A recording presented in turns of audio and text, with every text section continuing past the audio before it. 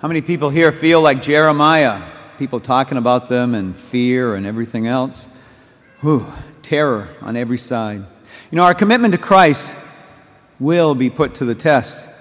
We will hear whispered warnings and denunciations as Jeremiah does in the first reading today. Even so-called friends will try to trap and trip us up.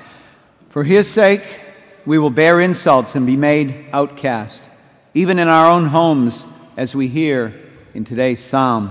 You know, as Jeremiah tells us, we must expect that God will challenge our faith in Him and probe our minds and hearts to test the depths of our love. Those people who love the prosperity gospel, what happens when a child dies? They come back to the church, don't they? Do not be afraid. Jesus assures us 3 times in today's gospel, and 365 times at least in the whole Bible.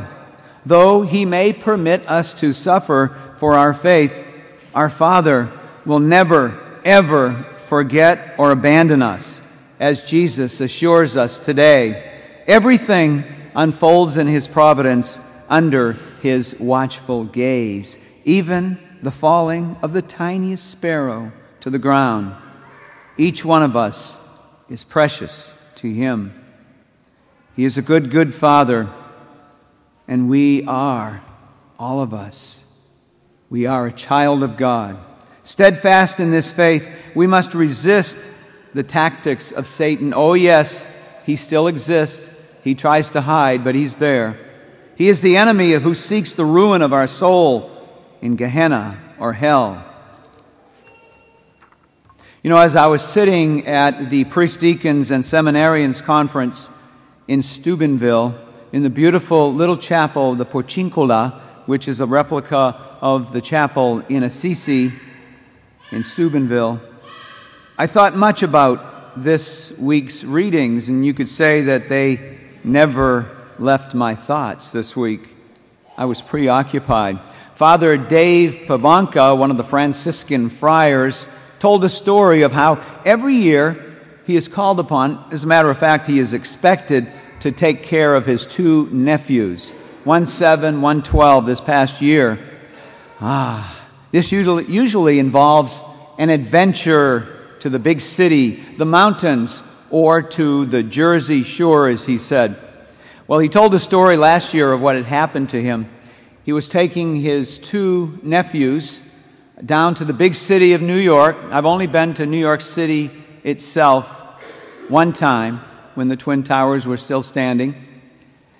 And he had to get from one stop to the other end of the city, and he had several stops to make. And as he was going down the escalators and then past the turnstile, somehow one of his nephews got into the train, and as he turned around to get the other nephew, the doors closed. He said this was a great case for priestly celibacy. You know, he was afraid. He looked in the window, and his nephew was there in terror. But there was a man inside that said, "Next stop." So he got the message and waited another 5 or 6 long minutes to get on the train. So he got on the train with his other nephew and went to the next stop. And nobody was there that he knew. They must have stayed on the train and kept going. So what could he do? He had to go to the next place and go actually to where his destination was. It took another 12 minutes for the next train. It was testing his faith, even a Franciscan friar, you know. When he got there, there was a message on his cell phone, because you can't get cell messages when you're underground. And it was from his brother. "How are the kids doing?" He got on the phone real quickly and he said, "I've got everything under control." I guess that was a little white lie, but he was hoping that everything was good. Well, the only thing he could do at that point was to go to where he was supposed to go, and there he found that a lady had actually intervened. And she actually said to the young man, she says, "Stay with me and I'll get you to where you need to go." Well, the reunion, can you imagine the reunion with this celibate priest and his two nephews and this one that had been, it's reminiscent of the one sheep that was lost, of the prodigal son that came back, the loving father. And he was actually able to tell his brother that everything was under control. Another story that I want to relate to you is about Mother Teresa and a motivational speaker, Anthony Robbins. Anybody ever hear of him? Tall guy. Mother Teresa, 4 foot something. Not sure how tall she is. Tall, maybe shorter than my mother.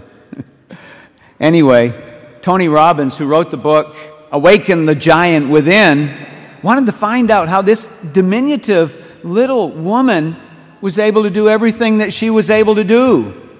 So he interviewed her, and he asked Mother, said, "Mother, how can you do it? How do you get up every single morning and take on the day?" She says, "Jesus." I'm sure it wasn't that loud. It was probably like, "Jesus." Tony wasn't getting it. He couldn't understand. What do you mean, Jesus? How does that help you? So he asked again, "How do you do what you do? You get up every single morning at 4 o'clock. You spend an hour before the Blessed Sacrament. And you eat very little for breakfast because you want to make sure that everyone else has something to eat. And you go out and you pick up whoever you find on the streets of, it has to be one of the dirtiest and filthiest cities in the world. How do you do that?" She looks up and says, "Jesus." He still wasn't getting it. Sometimes it takes 3 times at least. He says, "I can't imagine going there and picking up a man who's dirty, unshaven, filthy, smelly, who knows has what, he's been sleeping in the gutters, has maggots, lice, or whatever. How can you pick up somebody like that?" And she said, "Jesus. He is the power. He is the power." You know, Pope John Paul II, I thought about him as I was reading the gospel. His first time he stepped out onto the portico after his elevation to the papacy, the first words out of his mouth were, "Do not be afraid." And later we hear that in the movie, The 9 Days That Changed the World, in the book, that he was in the square.